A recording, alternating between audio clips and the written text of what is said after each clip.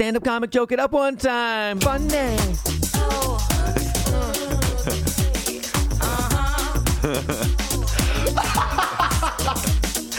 Funny. It gets worse. It gets worse. Come on. Let's talk about sex, baby. Let's talk about you. This is so bad. Let's talk about sex. Let's talk about sex. It's perfect. Sets. I think it's a perfect. I love it. It's so funny. It's like a 90s show on PBS. All right. This is the podcast Let's Talk About Sets with Harrison Tweed and Jeff McBride. So let's get started by listening to Louis C.K.'s post office bit from his HBO special from 2007, Shameless. I don't know. I've started to kind of hate people, and it's not because I have anything against them. It's just I enjoy it. It's just recreation. Like, you know when you're at the bank and you got nothing to do while you're waiting in line, so you just pick people to hate while you're waiting. You just look at someone and form an opinion with no information. And it's never positive. Who fucking wastes their time? I bet he's a hard worker. Who thinks about that shit? Skip over those people. Then you find a guy, oh, look at his shoes. What a fucking asshole. Oh, look at that piece of shit. Hope he dies today. Oh, God, I hate him. I hate him. You watch all the shit. Yeah, fill it out, you fuckface. Fill it out. Yeah, you filled it out. I knew it. You suck. He's just standing there. He has no idea you're just boiling with hate, you know?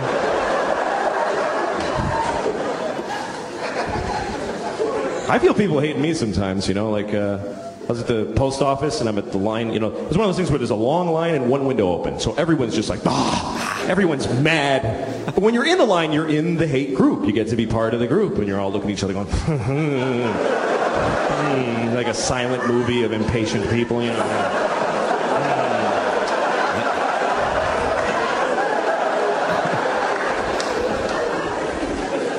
Then there's always one person who breaks the silence, somebody who has an idea, you know, like, they should open another window. And everybody's like, yeah, I know, I don't even know how to do it. Then there's always an old lady who has a story. I was here on Wednesday, and there was also a line like this. Holy shit, really?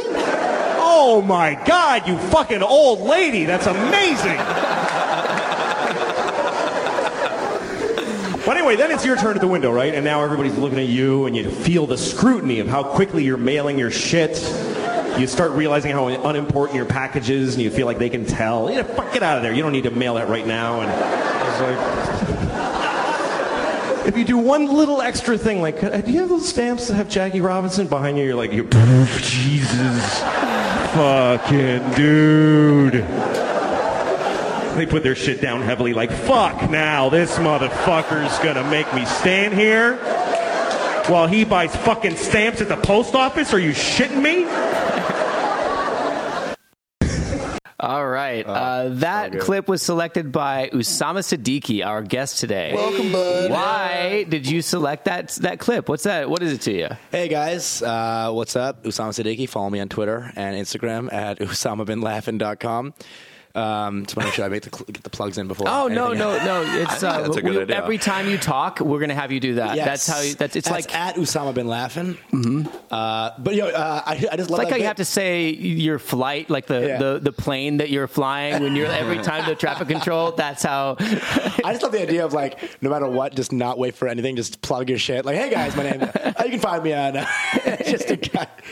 But yeah, this is my favorite bit of all time, man. It's so fucking good. It's kind of one of the main bits that made me want to do stand-up comedy. Yeah. Because I was like, it was the bit that I was hearing, and I laughed so hard that I thought I was actually gonna die. I was like, yo, I'm gonna die. Not in like a fun, haha way, I'm gonna die.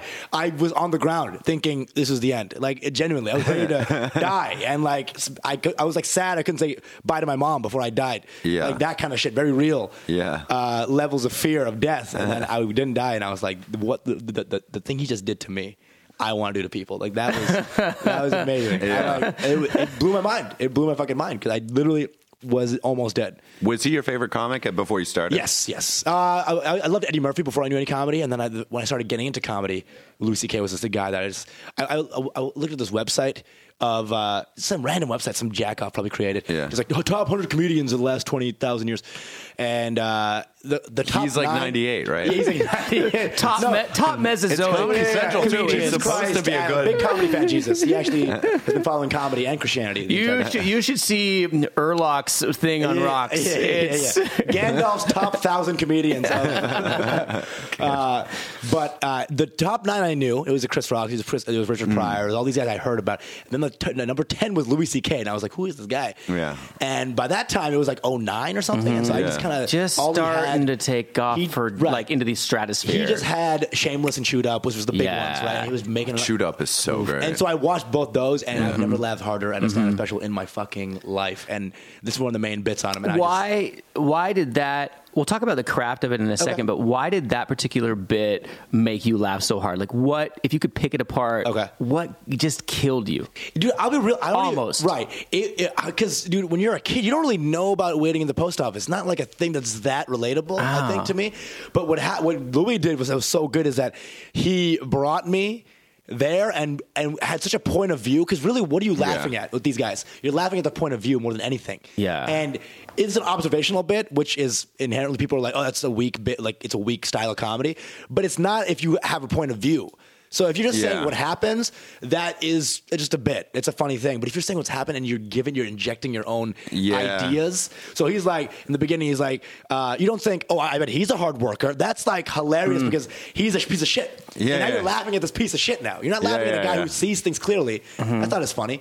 You know, he's not, you ever notice, he's like a straight up like, this is my emotions. And not everyone can relate to it. Like, not everyone thinks that. But when you're listening to him, it's the truth. It's the complete truth. That's what I think is the best comic, is a guy who takes a non-truth and makes it a truth. Yeah. Because he's so confident in what he's saying that you have no choice but to believe what he's saying. It's like a slightly false premise. Yes. I love false premises. Yes. I think they're so and funny. he's the best at them. Louis C.K., if you break it down, a lot of things he says is like, this is not relatable. Not everyone thinks hateful things, but it's so Louis. You're like, and everyone knows that when you're having a shitty day and you are like feeling those things. Yes. And I think that's one of those great bits, because you can tell it's like murdering, because I think the reason that because it's like one of those, like, it's melting the room while he's doing it, and you can, and it comes through in the in your earphones. I think a big part of that is because it's such an everyday people's experience that, like, he can go any town in America that will melt a room, because everyone fucking feels that way. Well, yeah, I mean, that's like a really basic human thing, standing in line and hating standing in line, but knowing this is how it's done because the alternative is worse. Yes. And also, I think there's a contrast here he's playing up, which is, it's really benign to stand in line. Inside, though, he's malevolent as fuck. Oh, yes. Right? Yes. He's sitting there just like, just seething in hatred. Yeah. And also, I mean, there's no one who's like, people aren't just like, it is good to be in this line. And I think that's relatable. And that's what I think makes it such a good joke, is the idea that you can say apples are red is also observational. That's an observational thing. But why is his bit funny is because that contrast of, like, it's a benign situation, but you're juxtaposing this hatred onto this very everyday situation, which makes it funny. And I think that makes it's like so hilarious how, like, he goes through every mindset. He fleshes out every point of view, which is the best. Any really good comic takes it from every different angle. And he does it. He takes that one experience and throws it from different POVs, and it's just, it just hits you on every different level. Jerry Seinfeld says that one of the jobs of the comedian is to articulate well what everybody has already perceived but never really formulated into thoughts and words. Perfect. And so that the moment that you say the thing that everybody has already perceived, then it snaps into focus. It's shock. It's almost like a shock thing. Like, oh my God, yes. I know that to be true. Yes. I've perceived it. I've never said it. Now I have a word, a phrase, a bit for it. Right. Amazing. And it like, I think this too has a quality that one of my favorite things about bits is that if it snaps into focus in the right way, it's there for life. You'll stand in line at the post office, and every fucking time you'll be like, Louis. See, I love that idea, but there's the other side of that. Whereas, like, if you do so much open mic comedy, then all you have are shitty bits that are in your head. So you'll be like, at the swimming pool, and then Shitty McGee's bit about peeing in the swimming pool is like, now this is in my mind. I gotta waste my brain space with this shit comic's fucking bit. Yeah. So there's two ends of that. I've never been so grateful for my poor recall. Yeah. Dude, the amount of shit comics that I think about per day. Oh God. So another element I noticed about this is that, this is just an observation about Louis in general. He does what I call joke inversion or like disguising his jokes. He doesn't do it as much in this, but he does it a bit where it doesn't register as a joke. It doesn't go set up punch. Right. It's like he's woven it so clearly into his colloquial language. Yes. And come at it from an angle that it just doesn't feel like a joke. One of the greatest discoveries, I think, by a comic. I don't know who discovered it, but the structure, you'll never see this. You'll never see act out, right? So you'll never see, oh, I bet he's a hard worker. Whoever thought of that, the contrasting of like, you'll never see, because it's such a conversational thing, but you won't really say it in conversation. But it sounds conversational when you're hearing it. I love that you're saying this, because I've been analyzing and trying to figure out like there's a piece that I miss a lot in my material, and I finally have a fucking word for it. Counterpoint, yeah. I like where you go, it's not as if. Yes. You'll never. Right. It's not. People don't. Right. And what you paint is this absurd picture. Yes.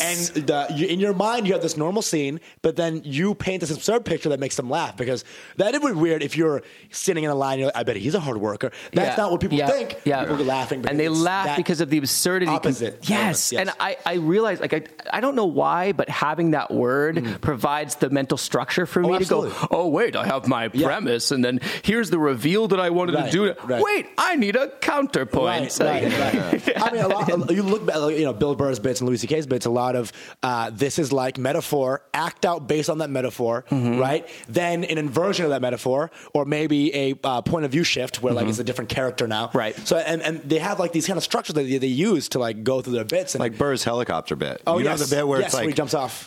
It's like one guy committing suicide by jumping out of a helicopter, and then it's it's like a whole act out. Yes. Then it's the pilot, and he does them both perfectly. Yes. He even does the thing where he like puts the mic over. It's Yes. like, wait, don't do that. And just seeing that scene is hilarious. It's not even a joke. Again, it's like a hidden joke, and the best guys are able to do that. But if you got to break down their bits, Louis C.K.'s just doing. He's just doing. You'll never see. But the way he says it, he's like, you don't think anything nice. Like, you're not going to waste your time. And then he's like, I bet he's a hard worker. Yeah. But a shittier comic would be like, you'll never see this scene. It's way more sneaky. It's little so touches. It matters so much. I agree. So, all right, this is Usama Siddiqui. He's our guest today. He's a New York stand-up comic, winner of the 2016 Laughing Devil Comedy Festival, and he just came off a national tour. He is, if you want to see him, he is a New York Comedy Club regular. Usama, thanks for coming on the show. Thanks for having me, man. What we're going to do now is get to fucking know you, man. What up, boys? What up, bros? Sorry. I'm excited. You guys are my bros. I always like hanging out with you guys. You guys are. I don't see you guys enough. I feel like, honestly, because you guys do 2 mics a week anyway. Oh, it starts. Yeah, you do. You were talking about this before we started the podcast. 32. I believe you said 172 mics a week per second. Yeah. I do 30, 32 mics or spots. I do stand up. How many is that per day? I'm trying to do the math in my head. How much? It's like 4 to 5. That's like so. I'll do maybe like 4 to 6. I engage in 32 discrete stand-up segments. Happenstances. Yeah, man. Have you ever done the thing that I've heard of comics? By the way, I should mention that's a decent amount. That's a solid amount. My mom is like, "What are you doing with your life?" But she doesn't get it. She doesn't get it. This is my life, baby. Slut. I mean, it's just it's not even like I'm like fuck yeah. It's just it's a compulsion. It's almost like a disease. I feel like I can't not do it. If I do less than 3, I start physically getting anxious. Yeah. So I'm not sure what that is. Well, I mean, it's doing stand up is often compared to going to the gym because you have to, the muscle grows the more you push it, and then it definitely atrophies the less when you leave it alone. I atrophy sometimes between mics. You know what I'm saying? Like you like kill a mic, and then the next mic you're like, did I forget how to do stand-up we're talking comedy? about jokes, not muscle, right now. Okay, all right. Right, I thought you. I was like, oh god. To the listeners, I'm 20 pounds. I have no feet. he actually wrote in here on a Chihuahua. So I'm actually 2D technically. When I met him, he was a geometric point. It was. I've really done a lot of work. When he got that second dimension, it was like, whoa! Look at it. I had puberty and I grew a dimension. That's a very different kind of puberty. But yeah, I believe in the work. I think everything I've gotten in this town, and I've been in it for like 2.5 years.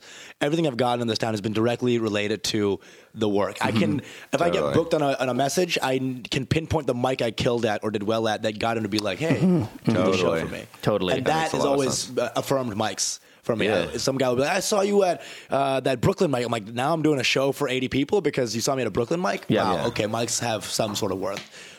I think a big thing is also, you know what I've realized is there's certain comics where you don't like, you're not in the same circle as them. You don't really, maybe you're like friendly, but it's so important to just be booked on shows with other really fun, good comics because that's when you get to have a love fest with them. Yeah. That's like when it like culminates because it's like, you know when you're at a mic and you're like, so good, that's dude. a good you're joke. So good, man. Oh, no, you're hilarious, dude. But you know when someone compliments your bit and it's a mic that just sucked and it was like it didn't get enough. Right. And so even them being like that's a great bit, it kind of still in your head you're like, yeah, but it didn't do well. Right. But if you both go on a show and it's just like that's when the momentum and there's just like this like electricity. And then after you're like, dude, they're fucking big, man. You fucking your shit about the koala, fucking another koala, dude. It's like insane. But the idea is sometimes I can't tell you how many times I've like seen a comic go up at a show and be like, here we go. You know, I've seen this guy bomb 9 times at mics. Here we go. Yeah. And he smashes it. And I love getting my face punched in like that. I love having being like, proved wrong. Yeah, absolutely. Of course mics suck. You know what I'm saying? Yeah. Of course no one's going to be showing in their best light when you're the 90th person on and like everyone's gone. And then they go on these shows and like they fucking bloom. And I'm like, oh, fuck yeah. Fuck me for assuming things. So this is what we were talking about before. I do want to. I want to go back to like where'd you come from? What's your how did you get into stand up? What did you decide to do it? I was gonna do med school. I was gonna do that whole Brown med school track, right? And then I did the MCAT and in junior year. Talking about Brown University, I didn't know you were being racist. Okay, well, I almost made a Brown University joke, and then I was like, let's let him go. I can show you every podcast where that host made that joke, and I can just give it to you guys. I did the MCAT, and the week after I did the MCAT, I'm like, I'm gonna fucking find something that I like, and then I did stand up in Dallas. And the first time, when was this? This is 2000. This is 4.5 years ago. So I went to the Hyenas Comedy Club in Dallas, and I'd only Bin Laden puns, by the way. The first time I did stand up, only Bin Laden puns. Oh, that's all I had. That's all I knew. That's all I knew. That's the only thing I thought comedy was, just like Bin Laden puns, and I killed, right? And I was like, this is the shit. This is what I want to do for the rest of my life. And then I bombed 9 times after that. Straight, crisp, 0 to end bomb, right?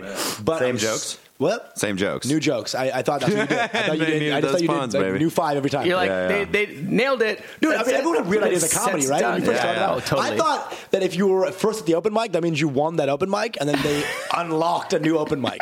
You're the first at the mic now. Now you can go to Greenwich Village and do this mic. It's like I thought it was a video game. Right. Yeah, that and you gain comedy points and comedy armor, and then you can like fight the boss battle. Yeah, you kill that mic host, and you win that. You know, that shit. And one day you defeat David Tell. Right. I know if you were the first comic at that one mic, David Tell comes in and like, now we must fight. You know? No, not David Tell. Definitely Judah Friedlander. He's the world champion. You have to defeat the world champion. You got to beat the world Anyone champion. but Godfrey. I don't think I want to fight Godfrey in any situation. So okay, so you it was you did the MCATs and you went, I don't know about this? I did really well. I got in the 90th percentile. I was like MCATs, and I'm like, I did this thing. I want this thing. Let me just do the thing I want now. And so I did that thing that I wanted, and I was like, fuck yeah. I was still very much like, I don't know if I want to do this. Like, I was still very much half and half with like which path I was going to take. And then I saw like some documentaries, saw some motivational posters, like, be the fucking change you want to see in the goddamn world, or these were. I saw Jiro Dreams of Sushi and like how like he loves his art, and just a lot of, there's a formative time where I was just like kind of reading up and learning, and I was like, eventually I was like, I gotta do this. I think this is a good point to make, actually. I've realized that the things that make me most excited to go do stand up that night or write new bits aren't comedy. Aren't things in comedy. It will be like things like that where it's drama. Like I love the movie Chef, and I realize every time I watch it I'm like jazzed to do comedy because it's about like this guy who gets like held down creatively, and then he just starts his own food truck and then just becomes like has like a famously delicious food truck that becomes, it's just like or like Michael Jackson or Prince documentaries. I'm like, he just did whatever he wanted on stage. That's also and realizing a dream and going for it. It's like, you're from these suburban towns, and it's so against that norm to go for something in these towns, and it's like You're from outside Dallas? I'm from suburban Plano. Suburb Plano? Of Dallas. So Plano is a suburb of Dallas. I'm from Plano. See, like, isn't there a college there? I really love hearing about this, because both of you did the thing where you were like early on and you went, ooh, which path? Like, the path well traveled. Like, ooh, that's a lot of footprints on that one. A lot of unhappy footprints. Yeah, I mean, you're looking at these people that that did the footprints, and you're like, oh god, dude. Yeah, they're always looking back at the fork. Like, oh my god. And so then you made that choice like early. It took me a while. I deferred med school for like a year, so I got into A&M, which is in College Station, which is more south of Plano. Oh, okay. But I got in, and then I was like, let me defer for a year. I faked this thing where like my mom broke her leg, but she didn't. I just, because you can't just defer. You can't just be like, well, I want to see if please comedy's tell me my thing. There's a Photoshop of your mom's leg just bent to the side. Dude. Oh my god, it's so bad. But you can't just be like, so I love comedy now. Give me a year to figure this out. You have to have like a genuine thing. So I had to, like, my mom had some foot pain, and so she went to a doctor, and I he was like, you stubbed your toe. It's like, sounds like a broken leg. Yeah, sounds like your leg got cut off, right? So I was like, so I made this really heartfelt email, like, my mom is in remission of a foot problem, and I need to take care of her. Wait, do people go into remission from a broken leg? See, this is before I went to med school. Okay, so I didn't know the terms. Great. What's the problem, doctor? I think the big toe has a boo-boo. So it sounds like we need chemo. It's always chemo, no matter what it is. That'd be funny if they were just like wrote back unaccepted. Right. My mom has a really bad boo-boo, and I need to take it off. There's something great about that. You faked an injury for your mom to avoid going to med school, dude. There's something there. For sure. Have you talked about that on stage, by the way? No. People are always better at finding bits about my life than I am, honestly. Yeah, I agree. So I didn't go for a year. Worked at Jimmy John's Sandwiches. Just got money to prepare. So good. So fast. So good. This podcast is brought to you by Jimmy John's. But so I just learned a lot during that year. A lot of podcasts. Podcasts fucking inspired the fuck out of me. I would listen to Pete Holmes. What's your favorite? Yeah, I know. Pete Holmes from WTF, always talking about comedy. I would bomb in Dallas, and I would use podcasts to like help me go through my bombings, because they would talk about their own bombings. I'm like, oh. Yeah. And so I just did that for a year. Just kept doing comedy, kept learning, and then I was like, all right, I'm going to get money. I'm going to accrue cash so I can go to New York. Before I left in New York, like the week before, my friend surprised me with like $3.5K of money that they raised for me. Oh my God, that's like the nice. No way. And I thank them for every Jersey Boys, every Lion King that I saw, because I used it all on Broadway plays. Did you actually go to a bunch of plays? I did. When I first came to New York, I used that. Oh my God. That's so unexpected and hilarious. I got this book. By the way, more later money, bro. on when you were stealing sandwiches. It was such a bad fucking move. Yeah. But I just watched a couple. That first week, I just spent a lot of money. Did you go to Cats? I didn't go to Cats. I did go to Jersey Boys, Lion King, Book of Mormon, and some other thing. I forgot. Book of Mormon is so good. So good. Yeah. You take selfies of yourself at that. Dude, you guys! Thank you for the Kickstarter. Hashtag thanks for the money that I didn't ask for. It was beautiful. It really was a beautiful thing. And I still think about it to this day. I think I still want to pay everyone back. I have a list of everyone because some people just gave money. One of my ex-girlfriends gave me $500.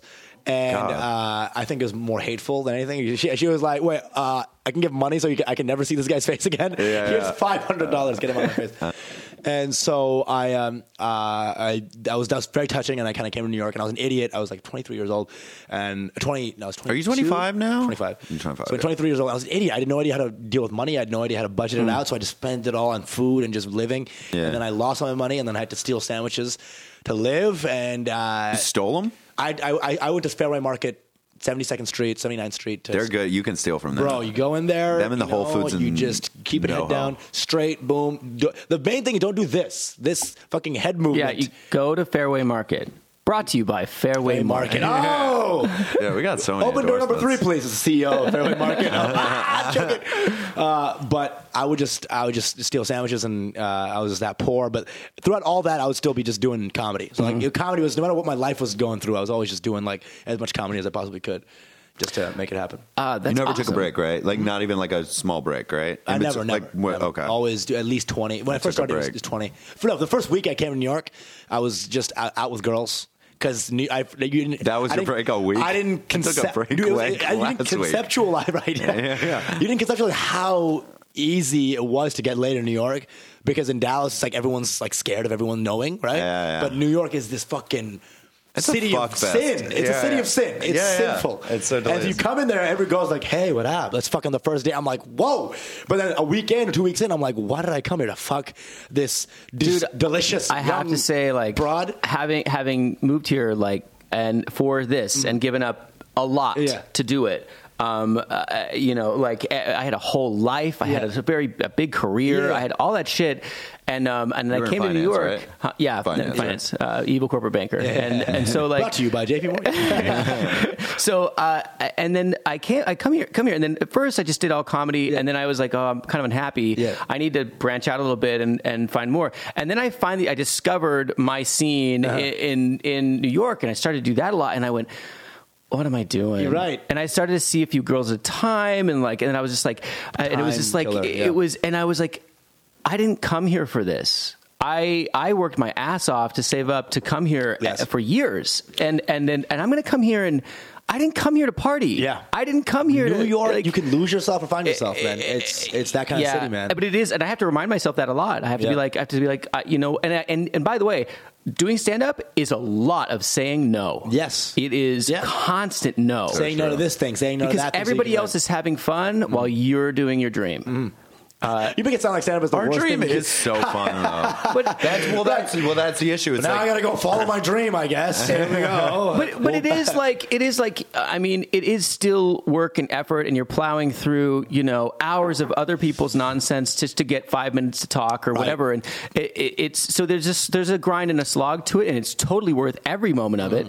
But while you're spending 90 minutes listening to awful comedy with a few shining moments. The top 10 shittiest comics that I think in this. Okay. So then, while you're doing that, all the people who aren't comics are out there having a blast because it's evening in New York. And so it's very much like... See, but 90% of the time I want to do stand-up and I'm happy to just do it. But it's that 10%. That's where I think the metal comes in. It's like, when you don't want to do it at all, are you going out? That's what makes a fucking killer. Development occurs at the margin. Like that development occurs at the margin. So like the moment that it's the moment where you don't think you have any more to give, and you do that extra mic. You do that. You write that extra hour. That's what makes the guy who's not going to get beaten down, because that's the guy when like setbacks happen, you're still going. Yeah, that's the main thing. When you go for it, when there's zero love coming at you, and when there's almost hate coming at you, that's when you get good. That's when the real shit is. Dude, do you face Go ahead. Sorry. Go ahead. No. Okay, I've gone through, and you've seen them, a number of phases where. I've seen a lot of phases from you. Yeah, I've gone through phases a lot of where. development with you, man. Gay, straight, what are you? Bald, kind of bald, very bald. What's going on here? How bald are you, Jeff? Not very. I see it, Count from the it's neck still down. there. You got like the what's it? Oh, fuck, Bruce Willis, and what's the movie where it's a goatee?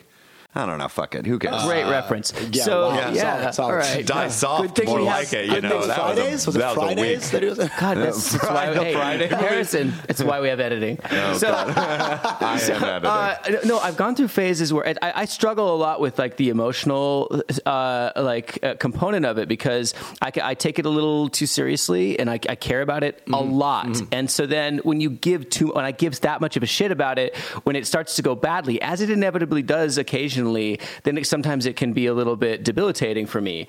There have been a number of times where I can't remember ever having been funny. Oh shit! But I'm like, I'm going out anyway, and it is beautiful. That's beautiful. It is so painful every time I do that. I do it anyway. Yeah. I remember one time in particular. I've never been a few, but one time in particular, you. Oh God! What? It was it was at that library, Mike, and I was so bad. I was so depressed. But I was like, God. I'm going out anyway. Oh, dear. I don't care. I'm going out. And I got up there and I tried, and then I just mid-set was just like, God, I fucking don't have anything. Fuck it. I'm just going to eat this, and I'm going to feel this pain and failure, whatever. And it was super awkward. It was awful for everybody involved. And then the next thing, you were up next, and you go, you know what? You don't have to do this. You can quit. And I just was like, okay. Oh, that's a good week. Curled up in my bed. That's good. Just gonna shake. Okay. Counterpoint.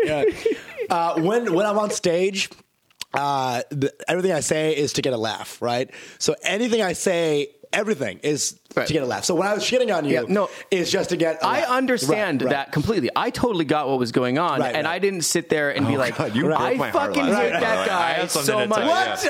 But what it was, there was a beautiful part of it too, because it didn't quite work, and to make people laugh, because people were, and it was just like, so here, I just made it super awkward, and then you get up there, and you're funny just because of your presence, and so people were cool, and then it just kind of went downhill, and you doubled down, and people could see me just like crumpling, like visibly, and it was like, it just made that whole situation was just like, mwah. Right.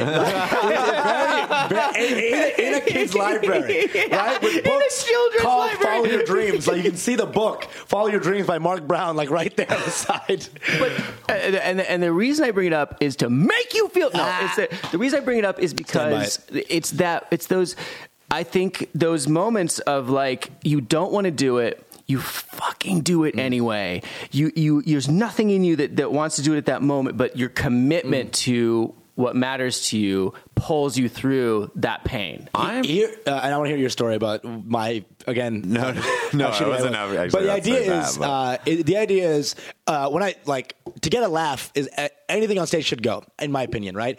But I hope you could see in my eyes that, you know what I'm saying? Like, please, not quitting is the first step to literally getting better. That's it. As long as you don't quit. There are guys, we're talking about this before the podcast, guys who are amazing who quit. That's it. That's it for them. They're done. Yeah. Their story is over. Yeah. It's over. I don't care how good you were.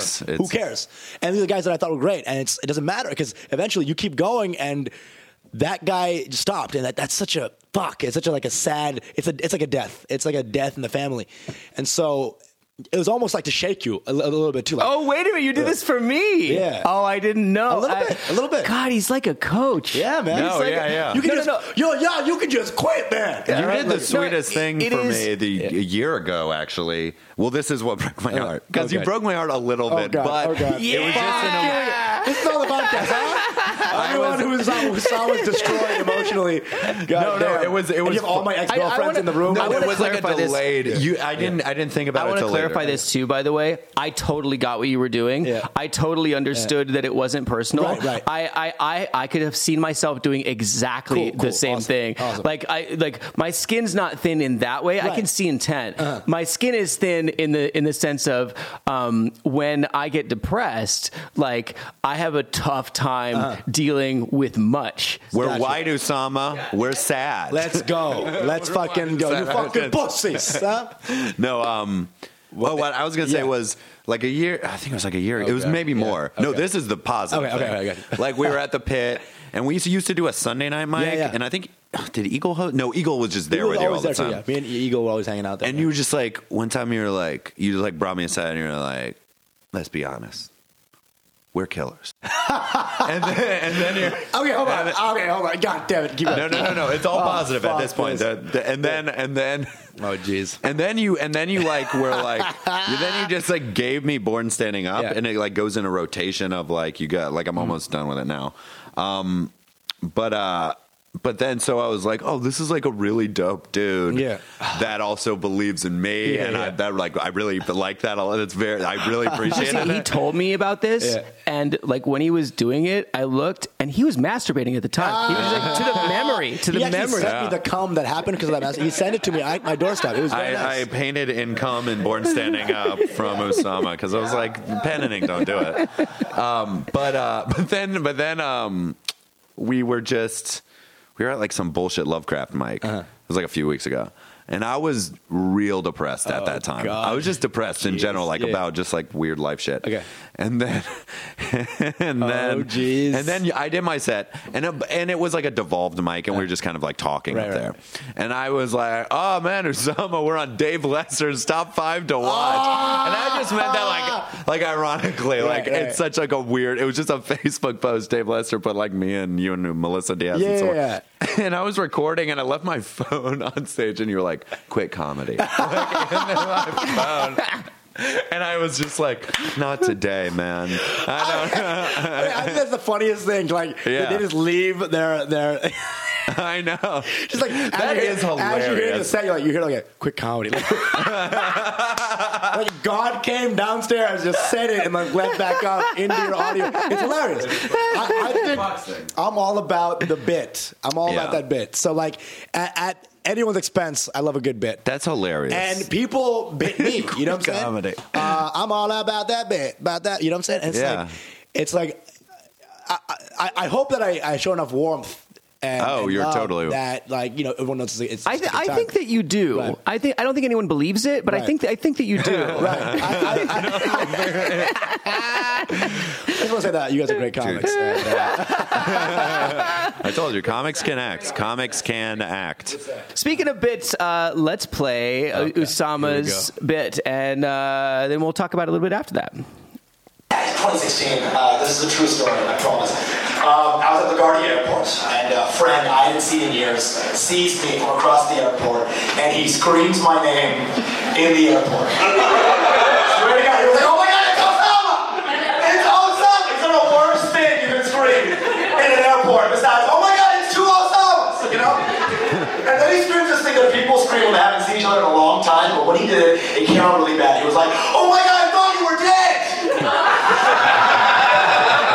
Oh dear, there's a TSA officer right here. He's like, "One more move and it's Guantanamo Bay, okay? Sorry, it's the rules." And I'm like, "Okay, diffuse situation, show my friend I recognize him." So I gave my friend one of these, but this looks less like an "I know you" and more like a "the plan is a go." Right? He was like, "Osama!" I was like, "Operation initiated." And listen, when you thumbs up, it's a fun thumbs up, right? When I thumbs up, it looks like I'm about to press the detonator, you know? Different types of thumbs ups. But I was good. Get a TSA officer, super hot. Right? He was just like, "You're good. You're good." I was juggling grenades. He was like, "You're good. You're good." But I was late to my gate, so I was like running in the airport. But I was running with like a massive jacket and a huge backpack. So when you get Adam Brown who looks running with a huge backpack, I look like a suicide bomber who overslept. I was like, "Oh no!" Dates are cool. Travel is cool. I was in Bangladesh not too long ago. Hey, you say it's a true story. I mean, is it a completely true story? Not completely. How did it start? The story, it was like, my mom was actually in the airport with me. Like, we were going somewhere, and she kind of just yelled Usama at me. Like, I was being annoying or something. She's like, Osama! And I remember some people turned around. It wasn't like one movie, it's Guantanamo Bay. Yeah. I remember it creating a sort of a tense situation. Yeah. And I remember, like, oh my God. Was this Dallas Airport, by the way? This is DFW, yeah. Yeah. DFW Airport. And I remember thinking, like, this is hilarious how, like, she's just yelling Usama. Nobody knows it's my real name. They're just hearing the word Osama being screamed out, and the TSA officer was not high, but we were late to the gate. And I remember us running, and I remember us being like, doesn't it look weird that brown people are running in an airport? Doesn't it look like we're late for something? And what would a brown dude in an airport be late for? Could be blowing something up. And just that idea of like this character who's like just going to work, the same guy who's like late to work, he's like, fuck, oh God, my boss is going to kill me. I added a couple things. The ICE, I added more things since then to the ISIS guy who's late. Is a guy who's like, a terrorist who overslept. What would he be mad at? Like, what would that guy be mad at? Himself. Because what's a bad job for a terrorist suicide bomber if he blows himself up and nobody dies? Right? So I'll go, I'm like, oh my God, I'm going to kill like 0 people today. Fuck. Okay, shit. ISIS is going to kill me before I can kill myself. Shit. And just working that character, just like, oh dear. Yeah. But that was just, it was that kernel of that mom screaming Osama at a airport that like, oh my God, this would be hilarious. I love how those things, like, it's interesting how as long as you have the essence of what you're trying to say, the trapping, people will forgive you. What you can lie, you can say whatever the fuck you want. That was a hard thing to learn for me with stand up. It's right, and I think Louis does that a lot. He actually admits it. He's like, I lie all the time. I lie to people all the time, like all the time, and it's exaggeration. The essence is, I think the truth has to come from the essence of the story. That way the emotion stays there. Because if it's fake, then the emotion will be fake. But the inkling of emotion that like, oh, what would happen if my name was called out in an airport? That's a real emotion and a real weirdness and a real awkwardness that you can build upon, I think. And then as long as you're writing, and writers do the same thing. They write, if this happens, what's a logical thing to happen then? And that's how you create a story, right? I just realized we're very similar in terms of our approach to writing like that. Because I was thinking, I have a bunch of bits about being Jewish in the South, and how it's like they hate Jews, but there are none of us there. And like, there's a story I tell like about how they don't know the stereotypes even, and then it's like a guy leaning into me at a pool during a bar mitzvah party is like, look at all these fucking Jews, and it's just like listing things, but it's they're splashing about, and it's just like, and but the bit is like I set it up like it really happened, but really that's just a culmination of a million things I saw in the South. Where they're like, fucking Jew. It's like, what is the thing about us? And they're like, I don't know. It's funnier if it's happening to you. That's like a comedy code, Totally. If it's just happening to you, and if it's just a condensed story where because stories in general, real life happens in punctuated bits. Yes. But to put those all together, you gotta conflate a little bit. And hey, I got just a quick question. Have you ever noticed, or has this happened where you find yourself like having really strong bits? They're like not instrumental to your act, but like they're like the ones you do that will just like murder, and they sometimes end up being the first ones you ever wrote. You just didn't perform them right, or didn't even do them at the time when you like that joke I just told. I thought of that when I was in Syracuse because that was like a very recent memory of like being like called a kike in North Carolina, but then I didn't start doing it till like 2 years later in New York City. I feel you. Totally. I think you write those early because because when you're starting out in comedy, you have no idea what to do. All you know is that you have to write about yourself in some way. Yeah. Well, you have like taste and no ability to execute. Right. So you know that's a funny thing to write about, and you have no clue how to do it. So again, once you finally get that writing ability, the first thing that comes up is that first bit. That's the first thing that rises to the top because it's like it just comes like it flows like water. Yeah, it's exactly what you know. And also, I've found I have one bit in particular that I've grown into. Like I nailed it really hard early on, and then I couldn't do it. and it just died. Right. And then I brought it back, and I could do it for a little while, and it just died again. Oh my god, this is such a weird thing. Yeah. And then, So much like but your I sex just life definitely again, like, seriously. huh? So much like your sex life again. Like going in. Let me take a break from Remind him that he's a bisexual. bisexual man. Sometimes I forget. Come on, it's your persona. Bisexual, It is your persona. Southern Jew, Muslim from Dallas, bisexual bald. There you go. Oh my god. So fun. Forcing That's forces. what a This is like slash the to racist make. uncle still inside you a little bit. Just talking. I think the racist uncle was probably inside him for real. I had no father figure. I had no father figure. But I definitely like. I think you do grow into bits. Like Totally. you might have an idea that's just like you're just not capable of executing on yet. Did we talk about this on my episode? Stop me if we did. I don't remember. Drew Morgan one time was at I forget if it was a show or Mike. It was at 739, and he like did a bit that we knew was good and it killed, and then he was just like, and he wanted to start another thing, and he was like, you ever start doing a joke and then you realize you're not good enough yet to do it, and then it was like, that happens a lot of times where your taste again is better than who you are, and only through sheer amount of work and sheer just will can you bridge that gap. And most people don't never ever bridge that gap. They just keep the taste. And I feel like guys who quit before they're quite realized will end up being bitter because they still have their taste and they intrinsically know. and they still know they're good at they it. still know. And the further they get from that it, awareness will eat you alive. And then as you see your friends get up. I would add one thing to that. So I really like hearing Jerry Seinfeld talk about craft because he's so thoughtful about it. And whether you like, I really enjoy his comedy, but there are a lot of people who don't. But you cannot deny his just incredible work ethic and craft. Right. And one of the things he had this very simple thing. He goes, there's the idea. He's like, that's the easiest part. So simple. He's like, if you're built that way, ideas come. They come. He goes, then there's execution. He goes, and that's where most people stop. And you execute, and then they go, that's pretty close to what I think the idea was supposed to be. Good enough, great. And then they're good. They've got it, and they did it. Then the last piece is detail, obsessive, attention to detail, and that is the part where people don't. They don't do that, and I think because that is an uncomfortable space. Because to grow and to really get to that next level, you have to look within yourself at the truth of how bad you are at what you're doing, and nobody wants to do that. That's the difference. I think honestly, this is the main crux of who gets good and who doesn't get good is who can deal with the discomfort of being. Of the truth in themselves. Right. And if they can look at that like holistically and truthfully, then they will find the parts that suck and they'll work on those parts and they'll get better. And that's the only way. And as they get better from there, then they got to look at the other things. So it's a constant wading through your own shit.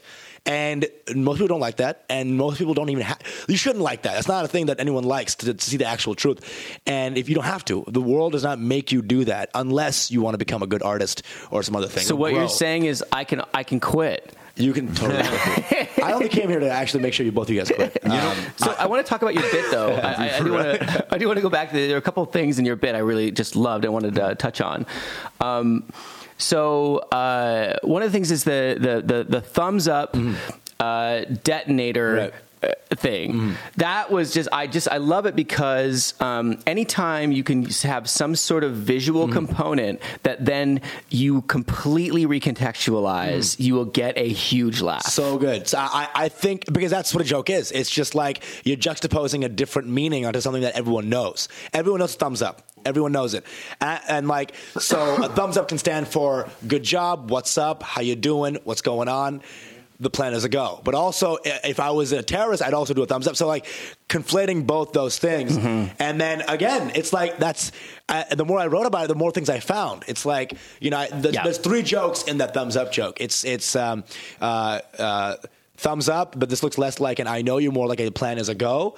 Then the synonym comedy, where it's like you say the same thing, but in different ways. Yep. But which Brian Regan does a lot. Yep. It's, they were like, oh, Sam, and I was like, Operation Initiate. It's the same, I just said the same thing. Plan is a go, Operation Initiate, the same joke, but I said it in a different way. Yep. So I got 2 laughs. And then a new. Basically, the detonator is a new joke in the same context of the thumb, where it's like when a white dude thumbs up, it's a fun thumbs up, but when a brown dude thumbs up, it looks like I'm about to press a detonator, and that's the same. Like taking the thumbs up and working with that as much as you can, merging those. Oh, it's cool, and oh shit, terrorism. Both those two worlds, just plying like headbutting those worlds together 3 times. Basically. And that's why I like that joke a lot. It is a good mix of like very energetic high act outs and also a well written tight joke. That's what I like. That's what I want to be 10 years on the line. And you had a couple other things written down. You do a thing here. One of my favorite things to do in terms of ideas is I really love to show the banal moments of evil, like where something that is just so monstrously evil, and then you show the little tiny things you have in common with that monstrous evil. Yes, absolutely. I fucking love that. You're just like with the suicide bomber overslept. Yes, all of a sudden you have a suicide bomber, which is like, how do you even wrap your head around what it is to be that one of those people? Right. And then all of a sudden you're like, snooze. I love it. Snooze. That's what comedy is. It's taking a serious thing and making it not serious, or taking a not serious thing and making it very serious. And this is an example of a very serious thing making it not serious. And then I like it because there's a truth there. If a guy oversleeps, he's going to be like scrambling to put on his gear to kill himself. Yeah. It's so funny. It's so funny. I think it's very funny. And the reverse too, you do it too, where you find that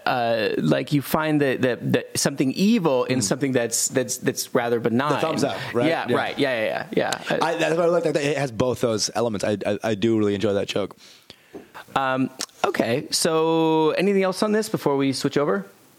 I'm good on this. Cool, man. Thank you guys so much, man. All right. Just this part. Oh yeah, just you're not done. Yeah, just called me awesome a couple of times. I guess. Bad. So next we'll do a bit that Harrison did. Okay. Oh, we're doing that. Okay, let's do it. Cool. This was brand new. Can I tell? This is like This is a week old. But this is like a bit. I'm excited. So what was the LPM difference between? Oh, you've actually just heard. I love the joke that you're about to play right now. Me and my girlfriend, we love watching movies together. She's really into comic book movies, and I am not. So she's been showing me a lot of them. We just watched Captain America, and I didn't know this. I didn't know that Captain America's whole thing is that he stopped Nazi Germany,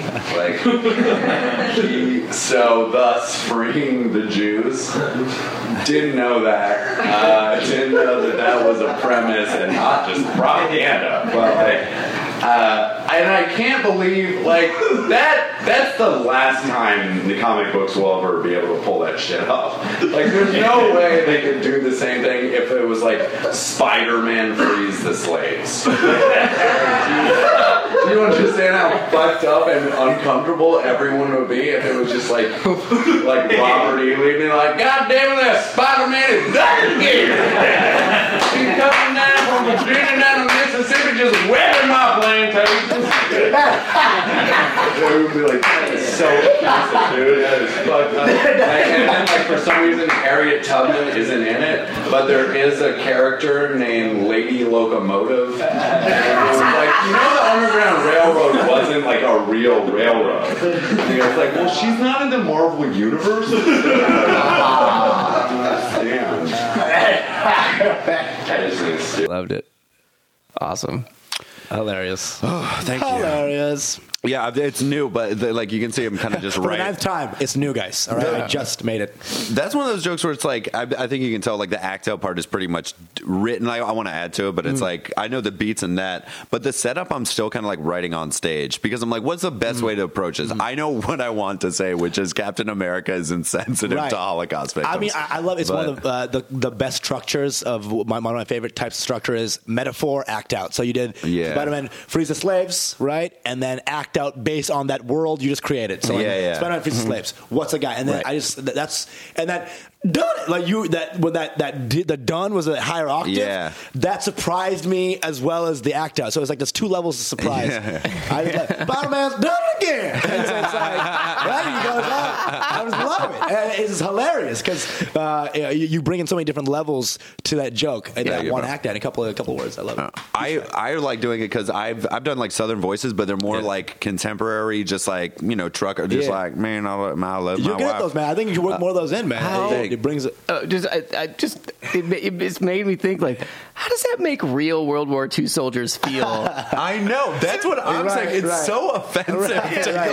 It's like, a blonde white guy came save us. With his shield. America. That's hilarious. That's hilarious. That's what I'm trying to get at because it fuses two things I hate, which is white people. It's being white and hating myself about it, but also just like the feeling of it's like I don't think you're really understanding like you'll never understand. I'll never understand it. But like, you need to just shut the fuck up and just listen to the oppressed, as opposed to just being like, well, it'd be good if we made a cartoon where we were the ones that saved them. And it's like, it's really frustrating because Jewish people, we're really easy to make fun. I like making fun of us. We're very fair game because we are white people. Huh? Am I right? Yeah, exactly. But like everyone agrees that like jokes about like black people are like you really got to. It has to be perfect. Not a word out of place. If you do one they're out. It's like you're like racist. It's brutal. It's brutal. I know. When a white guy gets a good black person bit, I mean, you got to put your hats off to that because that guy made it happen. Yeah. You know what I'm saying? It's really God. Well, black rooms are both of our favorite rooms. They're just so real. It's just like I do too.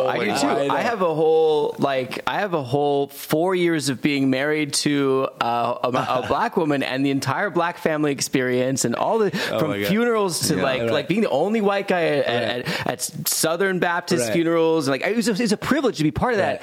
I cannot talk about that with white audiences. Exactly. No. Even though I lived it. I'm like they get tense. They tense up. And I just look at them. I'm just like, you realize I bought in, motherfucker. People just think that there's a swastika underneath your shirts. I know, you know what I'm saying? dude. That is the saddest thing I've realized recently. I've always been looking for what is my I look like. I know I look like joke. Do you know what I look like? I'm racist. Right. And people laugh so hard. It'd be funny if you just walked on stage and the first thing you said is like, "I'm guessing you guys voted for Hillary." Yeah. You're like, "I'm just fucking with you. That's not my voice." But it seemed like it was. Blacks in the audience. You're fine with me. I love you guys. Let's go. Man, dude.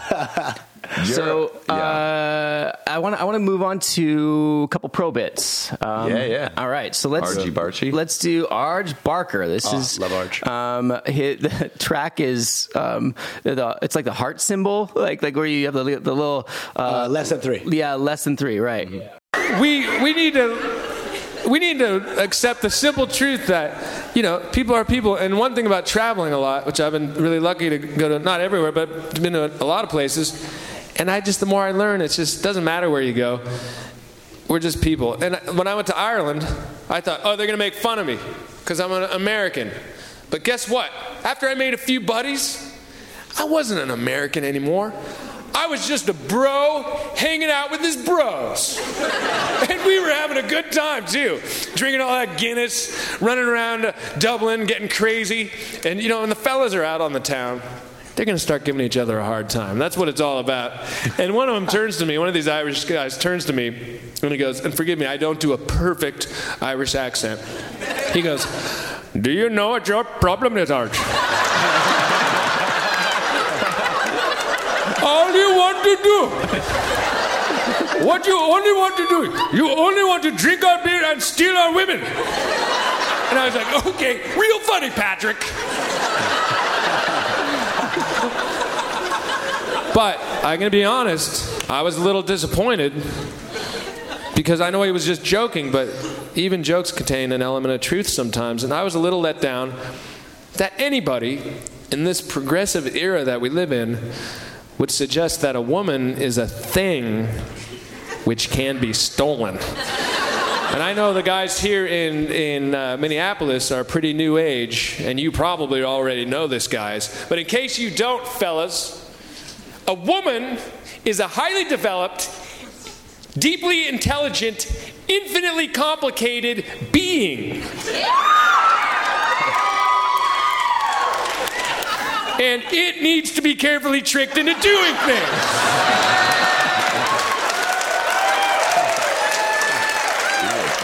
You can't just steal it. It'll totally see that coming.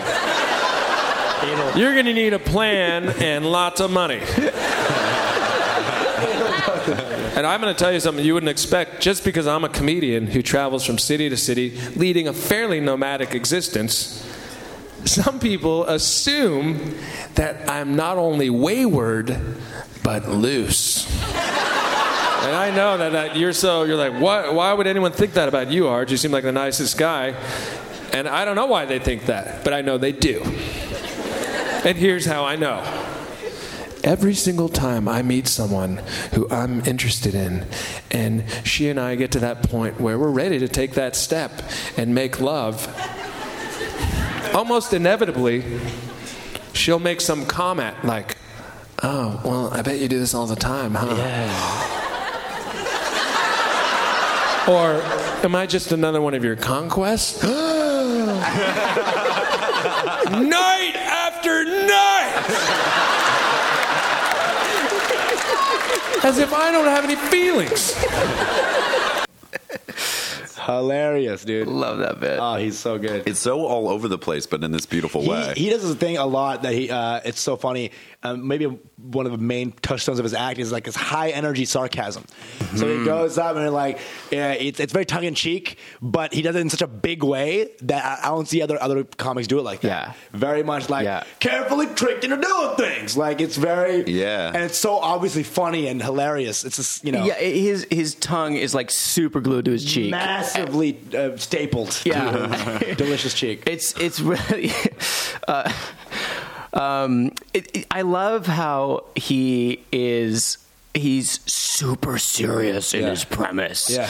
He's super serious. Right. But it's just so, his whole persona and his voice is so, and his facial expressions are so goofy. Right. There's something funny even in his attempts to be serious in his premise. Yeah. I like the thing that he does where it's like a premise that I've heard a bunch and it's used a bunch. I've never failed at, like, I always laugh at it. What? The idea of being like, I know this accent isn't going to be that good. And you do it just completely I've heard it so much. I've used it. I love it. I love it. But I just think it's hilarious. One of my favorite misdirections. And I just want to say, just to, not to get weird, but that was a bad Indian accent that he did. So it was almost like a meta bit because he did a bad Indian accent as a bad Irish accent. I'm not sure if he meant that, but that's 3 levels down.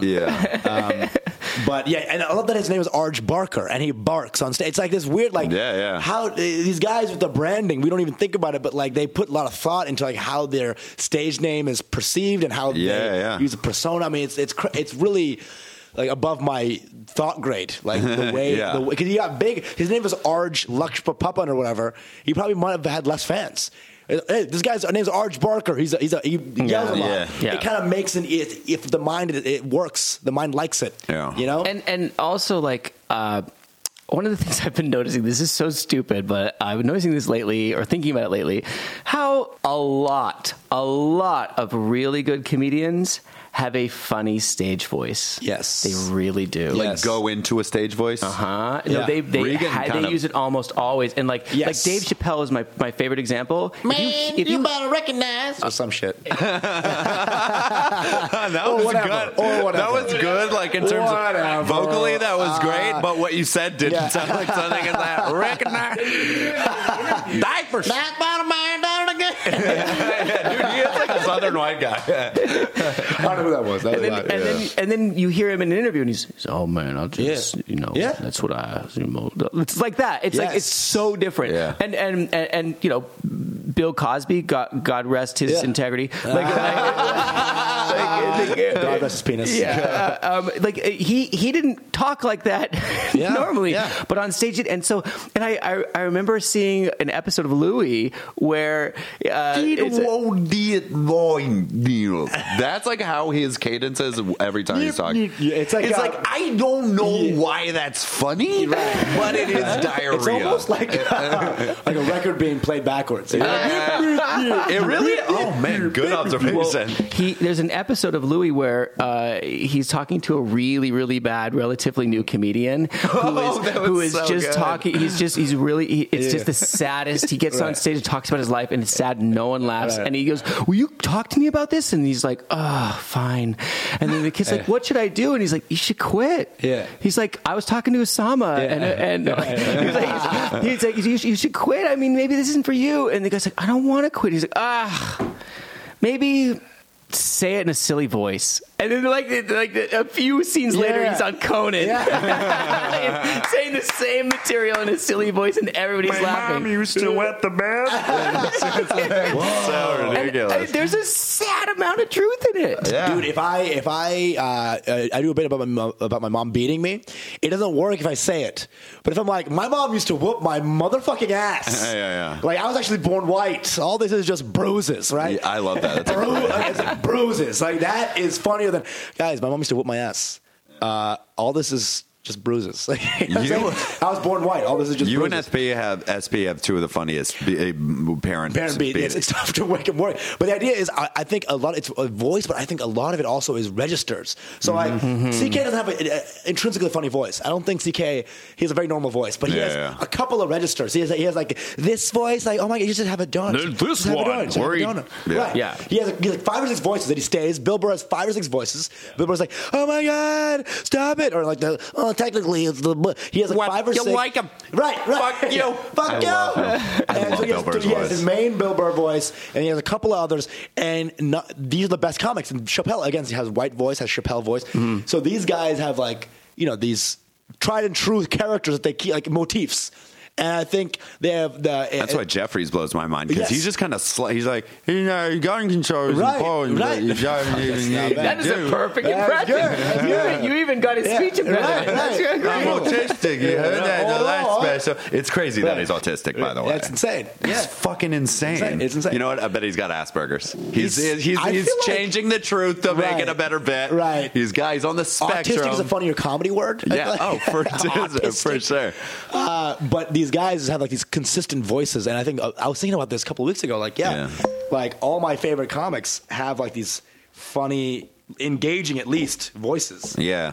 And you were talking about, you mentioned word choice a second ago. I really enjoyed his word choice of wayward but loose. I mean, it's so like almost archaic, and the way, and he phrases it in just a little different way. It just kind of, it's funner. It's a funner set. The way you can be like, so people say I have a lot of sex, or you can be like, people have called me a man about town. You're already more interested in a man about town. Yeah. It's like funner. I used to set up jokes about sex with. I don't know if you can tell by looking at me, but at one point in my life, I had sex, and it's just it's always like a blunt. Because I just like to be like, if I say I've fucked a lot of people, you'll hate that. As opposed to, I be fucking y'all. Yeah. I do be fucking. what is this, Def Jam?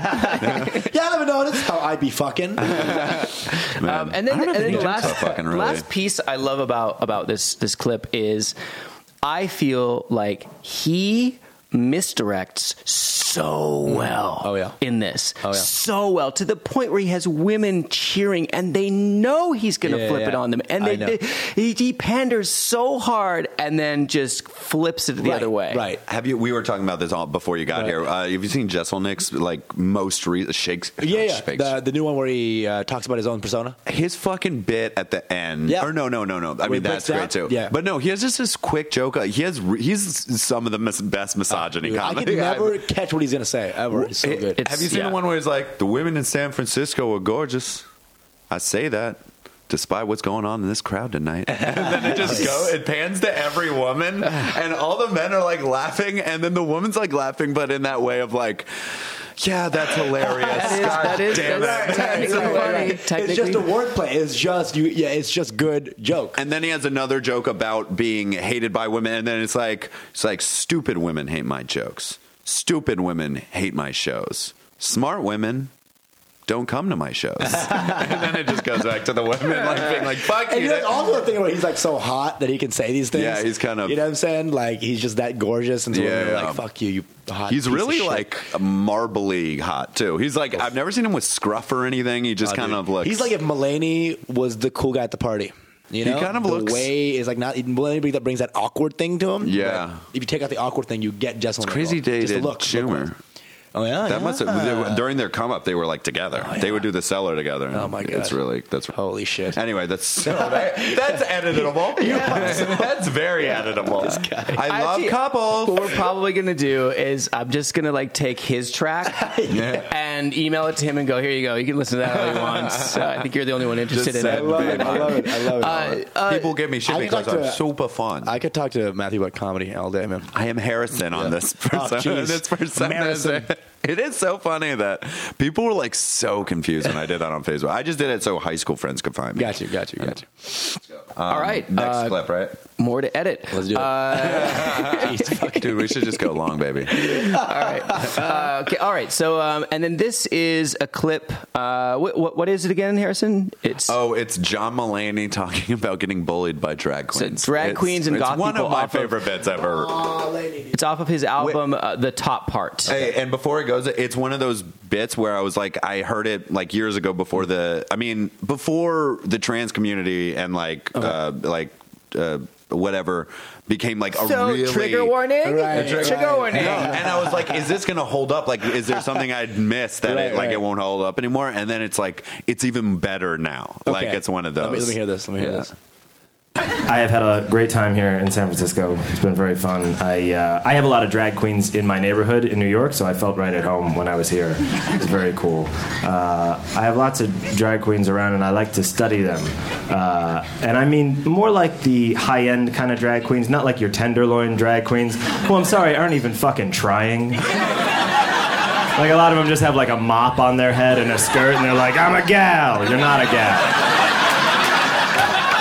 You're not a gal.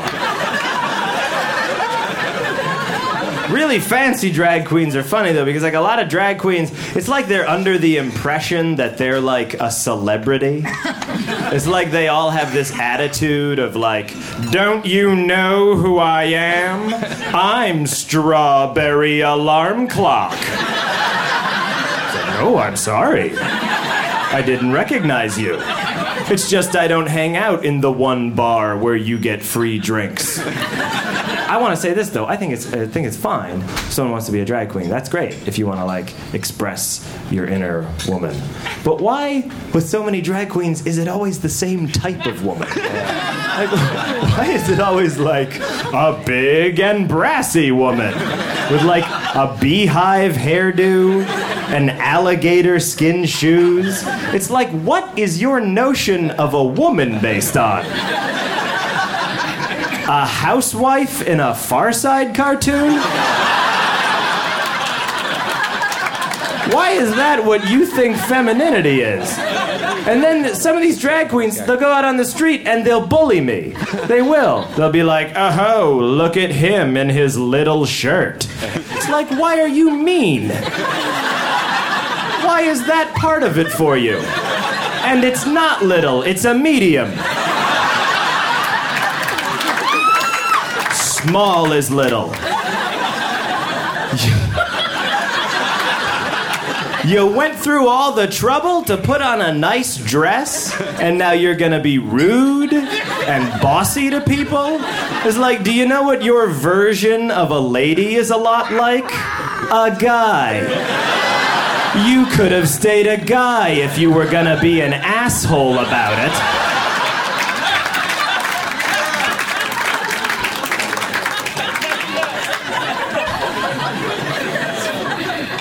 Mulaney, one of the greats. He kills white rooms like black comics kill black rooms. So- You know what I'm saying? He really does. He yeah. is a black comic killer. Have for you white seen guys. him live? I've never seen him live. No, man. I would love to see him live. Shit. He does perform live. He's only a Skype comedian. He does exclusively Skype shows. Hey guys, Hi, saw him on Chat Roulette once. It was just Dick. Hey, everybody. Mulaney's Dick. Yeah. Dude, every Brooklyn comic, you just hear every Brooklyn comic in this guy. This guy was the progenitor of so much comedy that is going on right now. And people don't even realize it. He just, because you don't see Mulaney, but you might see that guy, and that guy saw Mulaney. And if you, the cadence of this, and that's mean, it's like so Brooklyn. It's such a fucking interesting thing. How influential. Like, I'm sure that was influenced by someone else, but I think, he's another one of those, like, rub-offables. He just rubs off on it. Rub-offables. Him and Pete Holmes are kind of cut from a similar cloth, I think. Yes. So what's the similarity to you? They do that perfect joke structure. You know how, like, Rory Scovel is one of my favorites, but he's kind of like manically doing these characters and act outs. Pete Holmes and John Mulaney do this thing where they do the like more. It's structured. It's a structured. Yeah, more structured. Structured, specifically worded, very like the sort of like goofy indignance. Yeah, almost like goofy indignance, but it's like very like I don't know how to describe it. It's like taking a certain thing and just sort of like being white about it, honestly. Being very white, goofy indignance. Wait. Let's back up a second. What exactly does being white about it mean in this scenario? Because I think that's too general. I don't want to assume. That's probably right. Come on, white people are going to be offended. Right. Here we go. All of our listeners. So Mulaney and Pete Holmes, and maybe even Nanjiani to a little bit, they take like situations, right, like the drag queen, right, and they have this sort of, they're goofy white guys, like, hey, I'm a goofy guy, UCB types. Is that hitting it? No, I think UCB types that are taking a high LPM approach to sort of like, cause a lot of white guys, they like, or like comics, they just take like a very like slow, like measured approach, but they take a very like hit, going every angle. And maybe I'm just being full of shit right now, but like, no, I think you're right. I think a white thing to do in comedy is to make sure that you're not offending anyone. Like, you know how he's like, and look, if you're a drag queen, that's okay with me. Okay. Maybe you're probably hitting it better. Yeah. Well, I think that's, and then it's like, but here's where I question things. Yes. Okay. That's kind of, my Spider-Man bit is a lot like that too. I really don't want to hurt anyone. Oh my God. I think you hit it. It's like this, I don't want to disrespect anybody, but here's this joke that's making fun of that thing I just said. It's almost like this weird, like, stay away. I'm good. I accept Aziz does that a lot too, where he's like, I kind of feel like. It's this idea that a joke has to have a corpse. It has to have a corpse. Yeah. A joke has to have. That is a great quote. Yeah. A joke has to have a corpse. That's the episode's title. Like that. We should title every episode based on a great quote by the guest, and I think it does. And so, but these guys are so nice and like, I know, and then they're sensitive to the Brooklyn every participation trophy type of crowds. Yeah. Like, I accept it, and as long as they hear that, you accept them. Have at it. But at the end, you're still laughing at a drag queen at his expense. Or her expense, or its expense. Whatever. Well, I mean, it's the definitely it. They like it. It is along the same lines of why you will accept Louis complaining bitterly about his children and calling them assholes, because at the end of the day, there's no hatred in his heart for his kids. Yes. And so what they're establishing here, or trying to establish, is this is coming from a place of acceptance and love and tolerance and all of those things. Now that you understand that I don't mean malignantly the thing I'm about to say, now let me say this horrible thing. But Louis doesn't take that moment to be like, I love my kids. He doesn't even he just kind of goes in. Whereas I think Pete Holmes and Louis is a black comic. Yes. But Louis, I have to say, I have to disagree with that a little bit. Like, Louis is so skilled that he communicates it subvocally. That's what I'm saying. Yeah. But the difference between these new kind of like UCB type comics with the Brooklyn, it's almost like the crowd requires you, or you think that the crowd requires you to say, I accept them. They're great. Mm-hmm. But I think a lot of the bigger comics, Bill Burr, the older ones, they don't even deal with that part. They just show it through the way they talk. And also, I think they have the benefit of, and we forget this a lot, but they have the benefit of, who they are. Yes. You know them. Yes. The hard work is already done. Yeah. You're right. And I prefer unapologetic. Yes, I think it's just funner. You get in there. You saw my whole set last night. Yes. The bit I did after that joke was that it was like I just did it there, where it was like me and my girlfriend were both waiters. It was terrible. The one about me hitting or us hitting each other in bed. Yes. Quit. Yeah, Totally quit. What about quit? Dude, it's in my headphone. I have it. It's in my memos. I have it for life. Going back to the bit, I liked how he was. I'm a gal. You're not a gal. Yeah. I'm a gal. You're not a gal. I love that. John Mulaney has the most ease with punching up his own bits. I remember him doing bits and then repeating the bits slowly in his act and getting more laughs. What? Wait, what do you mean? Can you do an example? I can't remember. I remember thinking this a lot. In his first special, he would be like, the shots at a Flanagan's or whatever. Yeah. $3 shots. Or sorry, 10 shots for $3. 10 shots for $3. Yeah. At O'Flanagan. And it's like he's getting laughs at every bit. I'm like, that's cheating. That's like cheating. You're cheating. Yeah. 2 for 1 special. It's like using a joke coupon, you know? It is. Well, I mean, it's like in that example, I want to dig into that a second. In that example, the first time it's just the advertisement. The second time it's think about this situation. Right. And it's genius. It's a genius way to get more. And the ways that these new comics get more laughs, like an extra laugh, is very fascinating to me. Like Roy Scovel and Pete Holmes kind of do this thing where, like, if you're not laughing, then you're. And then at the end of their joke. So that is another extra laugh that they squeeze out of the audience. And that's a new thing that you don't see until these guys start. I don't know who created that joke structure, but they'll say a joke and, like, if you're not laughing, you're Republican. Or if you're not laughing, then you don't really think about this. And then they go a whole bit about that. They go from the audience perspective of, like, oh, this is what I think that your bit is.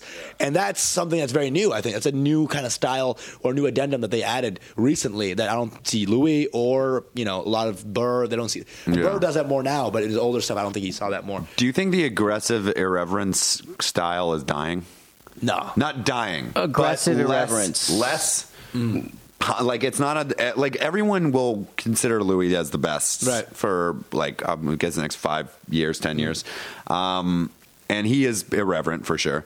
But outside of maybe like Che, not that many people that are, like, blossoming as, like, young, like, star comics. I mean, dude, look at Normand. Normand is aggressively irreverent, but he says it in, like, an easier way. Dude, and he's looking at says some shit, dude. Yeah. Oh, he says some shit like where he hates. Whoa, you're giving me a boner, you pedophile? Yeah, I love that bit so much. He does black people jokes like heavy that are against races and they're hilarious. Yeah. So he's irreverent. I think the best comics actually are aggressively irreverent, and it's just they're so good that they're lovable. I'm not saying they're not there. Right. I'm saying, like, the ones that are floating to the surface, like Mulaney, whitish. Actually, I don't know. Because Burr's still huge, Louis still huge, Norton's still huge. I'm saying the Rich people Voss at the top are fucking money, and they are. The ones coming up. I'm saying, like, do you think becoming Roast Battle's huge? Because the political correctness is like boom right. But then especially with every rising mentality, there's always a counter mentality. And I think that, Roast Battle is a TV show that just came out, so there is a marketability to being mean as fuck now. But the problem is, I think, is like now is to be mean as fuck, just to be mean as fuck is going to be novel. And that's just the shittier. Like every offshoot of an era has like the shittier version. Yeah. Like if you have a Biggie, you're going to have Chief Keef as well, right? Yeah. So you're going to have these guys that are going to come out, and that shock value comedy is going to rise again because it's like, oh my god, it's so not PC, but it's not good comedy. It's just the shittier version of what's actually good. Yeah, absolutely. I think. No, I feel you. I'm not sure if I answered your question, but you know what? Like, did you see Che's special? Yeah, I thought he wasn't being Che. He was just he did this. I don't really know what Che's being Che is because I've only seen him on Weekend Update. I've never seen him live. Che is naturally funny, just saying shit. Whatever. Yeah. This special was like, "Hey y'all, what's up?" And it's like almost like in his mind he was like, "This is a special. Gotta have my special persona on." I'm like, "No, you have your actual persona. On. Wow. That's who you are. Do who you are." Check is really. I have to say, I'm really impressed with Che. Like, every time I see a bit from him, I've seen him once. Like live, right? Yeah. Amazing live. But his special is not him. He's not doing himself. Okay, I haven't seen his special. Check it out. Yet. I think you'll Where was that venue, by the way? Could you tell? No. It's like the Bell House? They went into a random abandoned fucking it was crazy sheep killing factory or something. You know how Brooklyn does it now. Does seem like herky-jerky, it's not a... Yeah. So, anything else on the Ofrenda? I had a couple of things just on this last bit, and then we'll wrap it up. I liked that part. What is how he puts us for a moment in the mind of the transsexual, transgender, transvestite. What is this supposed to be? XYZ person. So he puts you in this mind of like, and then points out this delightful, just awesome moment of what is your notion of a woman based on? That perception shift. And it's like, you know what's so good about Mulaney is that he takes these complex ideas, and this is a good teacher, takes complex ideas and then relays them as a way, in a way that people can understand. Yep. And he does, like, talking about transgender issues is complex. This is a complex idea. What he brings forth is like the idea of like the dudes' personalities and what that means about them, and psychoanalyzes them. And then makes it hilarious, and that's why it's so good as a bit, because it's like a very vast macro issue that he distills into this, 1-2 little things that are weird. And he does a really just genius move too, where he makes himself the victim. In a scenario where it could easily be making them the victim. That's great. Yeah. And he flips it so he's the victim to point out that their version of a woman is really a mean man, and like and you can kind of feel it coming in that last sentence, but it's just like it's one of those bits where I know the punchline's coming and I just want it. I'm not even sitting there like I see this coming. I'm like give it to me. Absolutely. So fucking Mulaney is just a master of like relaying what he wants to relay at the exact moment he wants to relay it. His timing is incredible. Perfect. Unreal. Pete Holmes said it on a podcast about him. It's like no one besides him and like Seinfeld and Mulaney are those two people that like stand up fits him like a perfect suit fit. Yes. Like everyone else is like doing stand up. They like are stand up. And that's why when you see Mulaney act anywhere, it looks terrible. Because it's a weirder suit. He's polished to the point of blinding. It's just down to the the inflection, the look. That's why he's not my favorite comic. He never forgets a That's bitch. why he's actually not my favorite comic. I actually like the rougher Brian Regan's, Bill Burr's, Louis C.K.'s, where it's just Pete Holmes is kind of rough. Now, when I was watching his most recent special, I was like, rough. "Oh, you're fucking edgy as fuck. You're just so silly that it doesn't come across." He's a little rougher, a little more conversational. I kind of like that because it's more of the illusion of just hanging out, whereas Mulaney is like this beautiful, perfect product, which I think takes it away from. He is like a Ken doll stand-up. Yes, Ken doll. He's a stand-up toy. I could see him playing he was created by robots to as a stand-up command he moves prompt. like a robot too. Enter stand-up, and then like, will you ever want this? That blah blah blah blah. The perfect coded stand-up. It's crazy. Awesome. Stand-up 2.0. I love. No, it wasn't going to add to anything. Oh God, I just try to cut down on the editing time. I love him. How long have we been going, by the way? I don't think we've been recording. We didn't record any of this. Almost an hour and a half. So, do you have anything to plug? This may not be posted for a while, so we'll plug away. Here we go. I'm doing a show. Can I do everything I've done this year? Is that possible? Let's see. I'm doing anything. You do a lot of shows. Just follow me on Instagram and Twitter at Usama Bin Laughin'. And I check my Facebook on Mondays and Tuesdays. I put the shows for the week usually, and that's facebook.com/Usama Stands Up, and you can check me on my website usamastandsup.com.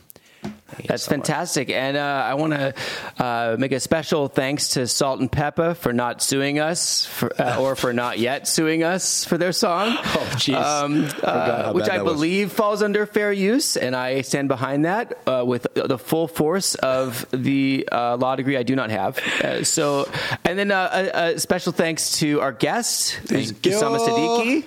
Quick comedy. Come on. Let's talk about sex, baby. Let's talk about you